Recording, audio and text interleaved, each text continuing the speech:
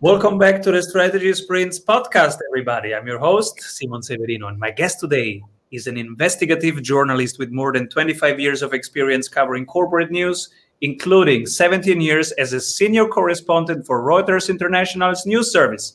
She's the author of Whitewash, the story of a weed killer, cancer, and the corruption of science, an expose of corporate corruption in agriculture.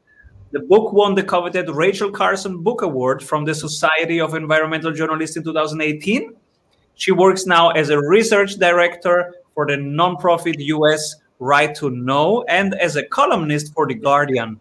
Her new book, The Monsanto Papers, was just released March 2. Welcome, everybody, Carey Gillam.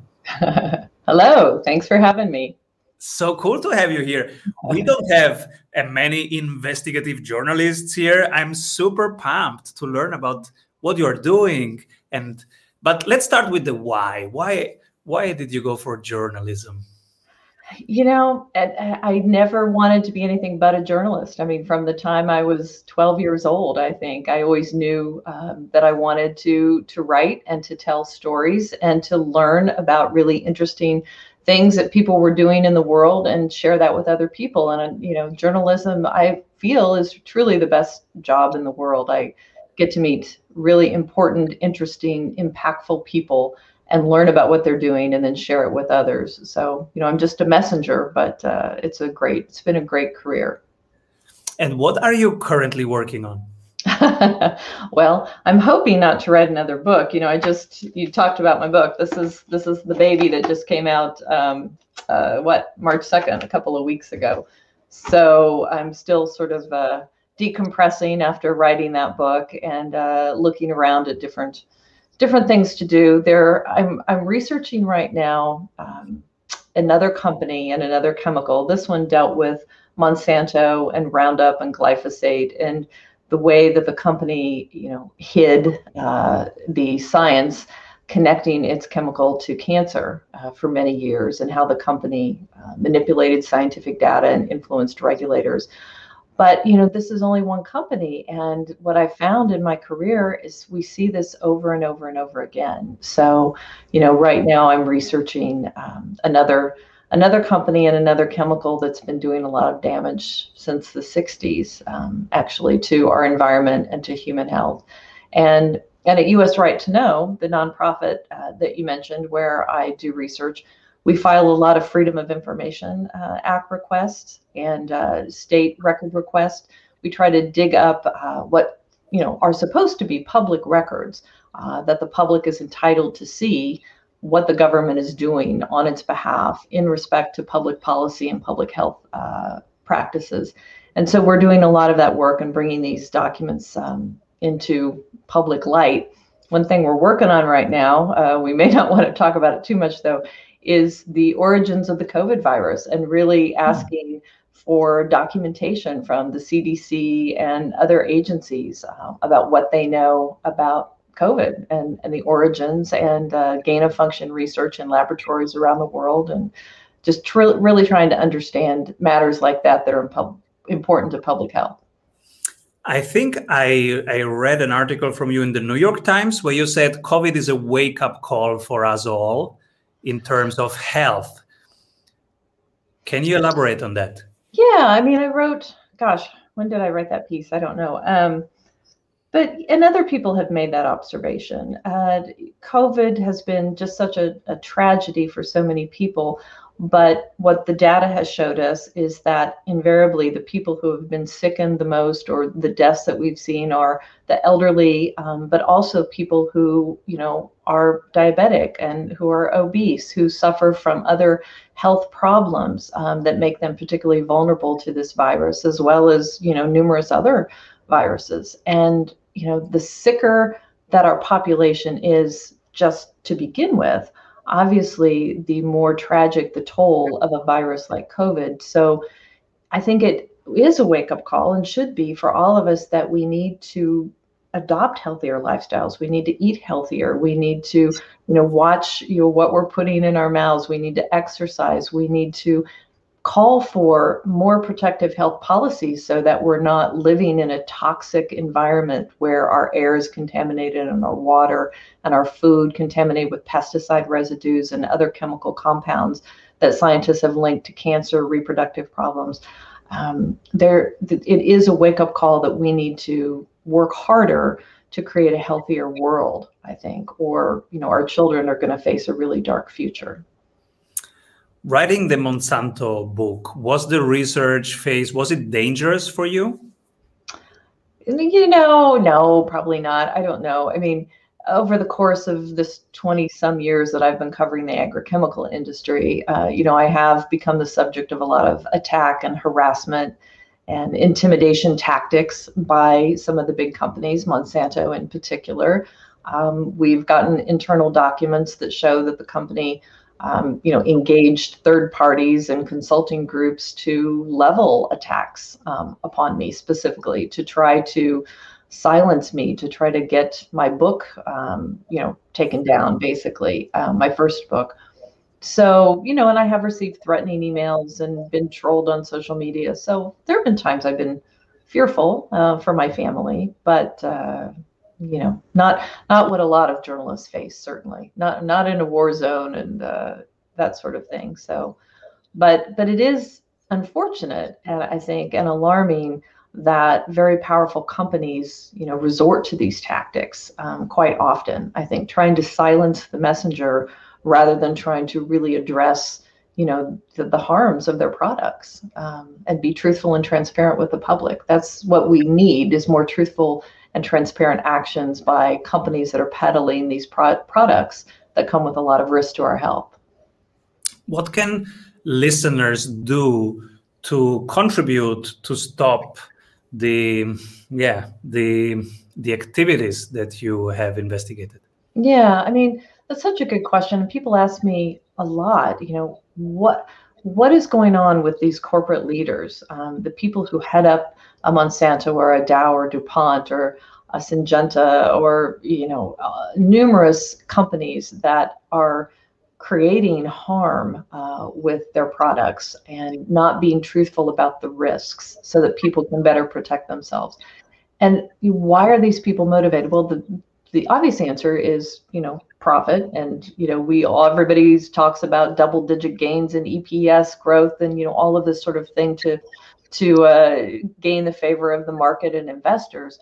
But you really have to think long-term, and you have to think about what your products are doing to public health, to environmental health, to the sustainability of the planet, and really look at ways to be truthful with the public about the risks, but to modify practices and modify products if you have to have a longer run here. We hope to be around, for a long, long time, and children and grandchildren, many generations to come. But, the things that are being done to our planet and to our public health system right now, do not create a good future. So I would urge corporate leaders to take a hard look, at your portfolio, not only from a profit standpoint, but from a public health standpoint. I am curious about the 3 books that had most influence on you, after one word from our sponsors. Hey, if you love what you are hearing, you will love our free masterclasses. Go grab them at strategysprints.com. You can pick only 3 books. Only 3 books. Well, it shouldn't be surprising. I mean, they're all pretty much journalistic books. Tom's River by Dan Fagan. I think that book most influenced me. When I was writing Whitewash, I was trying to. Tom's River is a story about Tom's River, New Jersey, and terrible pollution that was going on there for many years, and really just creating a lot of health problems for the people there. All the President's Men, of course, Bob Woodward and Carl Bernstein.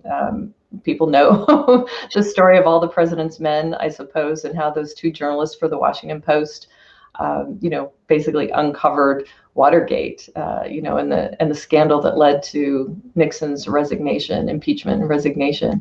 And then a civil action, if you're familiar with that story. Who's the author of that? Jonathan Harr. And they made that into a movie, but it was a story about a long legal battle and a lawyer, trying for many years valiantly to, represent these people whose town and water had been polluted, and they were suffering and dying because of it. And he, had to put all of his money and his reputation and his law firm basically on the line to try to defend these people and hold this company accountable. And it's a story of that man's fight, and that book really influenced the Monsanto Papers, because in this book, the Monsanto Papers, it really is a story about one man and his cancer, and then how he connects with a group of attorneys who have to take on the giant Monsanto, and they put millions of dollars of their own money on the line to create this case and to get these discovery documents and to bring in witnesses and just really try to build a case for this first ever trial to take Monsanto to court to try to prove that its products cause cancer, to try to prove that the company had known that for 40 years and hidden that. So it was a big, really historic case. And so I followed a civil action to a degree in trying to write that book. But the case of Lee Johnson in the book has been rather historic, because it led Bayer, which bought Monsanto, to agree to pay roughly $11 billion in settlements now to 100,000 people around the U.S. Who say that their non-Hodgkin lymphoma is due to their exposure to the herbicide products Roundup. So it really has turned out to be historic, and it's a great reflection of what we were talking about earlier about the need for corporations to really look deeply at the impacts of their products on public health, not just on profit. Bayer has suffered, the German company has suffered greatly because of its acquisition of Monsanto, not doing proper due diligence, not understanding the liability that it faced when it bought Monsanto with these Roundup litigation cases looming. And their market share has plummeted. They've been sued by investors now. It's a really good case study in what can go wrong when you don't, properly assess the risk of your products. Thank you, Alexander Baldele. He helped us, Jonathan Haar. And what is your perspective right now? Your government has 1 million vaccines per day rolling forward. What's your perspective? When is COVID going to be managed in the US? Gosh, I don't know. I mean, hasn't that just been, it's been such a crazy last year, I think. And, we all hope sooner rather than later, right? I mean, my family has not suffered. My husband got sick from COVID. My son got sick from COVID, but no one has died yet. My father died from cancer a few months ago. So cancer is really the main concern in our family. My husband has recently been diagnosed with cancer and is dealing with that. But in terms of COVID, I think we need balance. I think we need a balancing of the economic interest with the health interests. I think it's incredibly alarming that we've seen our government, shut down businesses and order people to be locked down, and to get it so involved in individual lives that in some states they're telling people they can't take a walk with a neighbor or visit a friend or have a child visit with a grandparent. Thank God that we visited with my father before he died and didn't give in to warnings, I guess, from our government that we should be isolated from people we love. So I don't know. I'm certainly not an expert. I don't have the answers. I just hope that the people who are smarter than I am and who do have the answers can bring us back to some sense of normalcy quickly. How much can you share about your current research on the source of COVID? So the research that's being done at US Right to Know, again, what we're simply trying to do is what we always do, is gather public documents, gather information, emails and records and other things. Unfortunately, my colleague who's been working on this, he just received several thousand pages of documents, and many of them were redacted. The government is trying to be very secretive about this, as they are, I guess, with a lot of things. But the idea is really to just understand if there was some connection, if this really is zoonotic, if this really originated, with wildlife, or if this was in some way connected to gain-of-function research that is ongoing in laboratories around the world, including in the Wuhan lab. The U.S. funding that was connected to the Wuhan lab, some of the scientists in the United States who have been partnering with the Wuhan lab to look at coronavirus research. I don't think anyone thinks, I don't know, maybe some people do, that there was some sort of intentional, bioweapon launched on the world. That's certainly not what we are perpetrating or thinking. We're simply trying to look at documents and communications so that we know better what our government knows, because they certainly are not wanting to talk about it right now. Is there anything I forgot to ask you? No, I don't think so. I think, what we're trying to do is just do what journalists around the world have tried to do, for all of time, I guess, is get to the truth, bring facts to light that quite often government or companies or powerful entities don't want, in the spotlight, because we believe if you have the facts, truthful information, whatever they may tell you, you can live a better life. You can make better decisions. You know what public policies that you can support or want to support. It's not a partisan issue. It's not, it's just about getting to the truth and trying to share that truth with as many people as possible. If listeners, they stumble upon a piece of information that could be valuable for your research, where should they send it to? So US Right to Know is the name of the US organization. It's usrtk.org, usrtk.org. Or you can email me, Carrie, at carriegillam.com. But, just reach out. We hear from people a lot with news tips or ideas or concerns or questions. And if we have the public documents or we can help point you in a direction to find answers, we try to do that. We're trying to be a public resource for public health. If there are young people listening right now and they say, oh my God, I have also the dream of becoming a journalist. What's your tip for them? Let's say they are in their 20s or even below and they want to become a journalist. What would you say to them? I would say go for it, definitely. I'd say you have to have a thick skin. You certainly can't be concerned about what people think about you or be afraid that you're going to be criticized or attacked or harassed for what you write. You have to be incredibly devoted to truth and fact telling, and not let yourself be influenced, by powerful forces, I guess, that want to make you their puppet. So, study and get about the business of finding facts and sharing them with the world. Carrie, who should be my next guest? There are so many. Linda Birnbaum, if you could get Linda Birnbaum, I just think she's fascinating. Linda Birnbaum is a scientist known around the world. She helped lead our National Institute of Environmental Health Sciences and National Toxicology program for many years.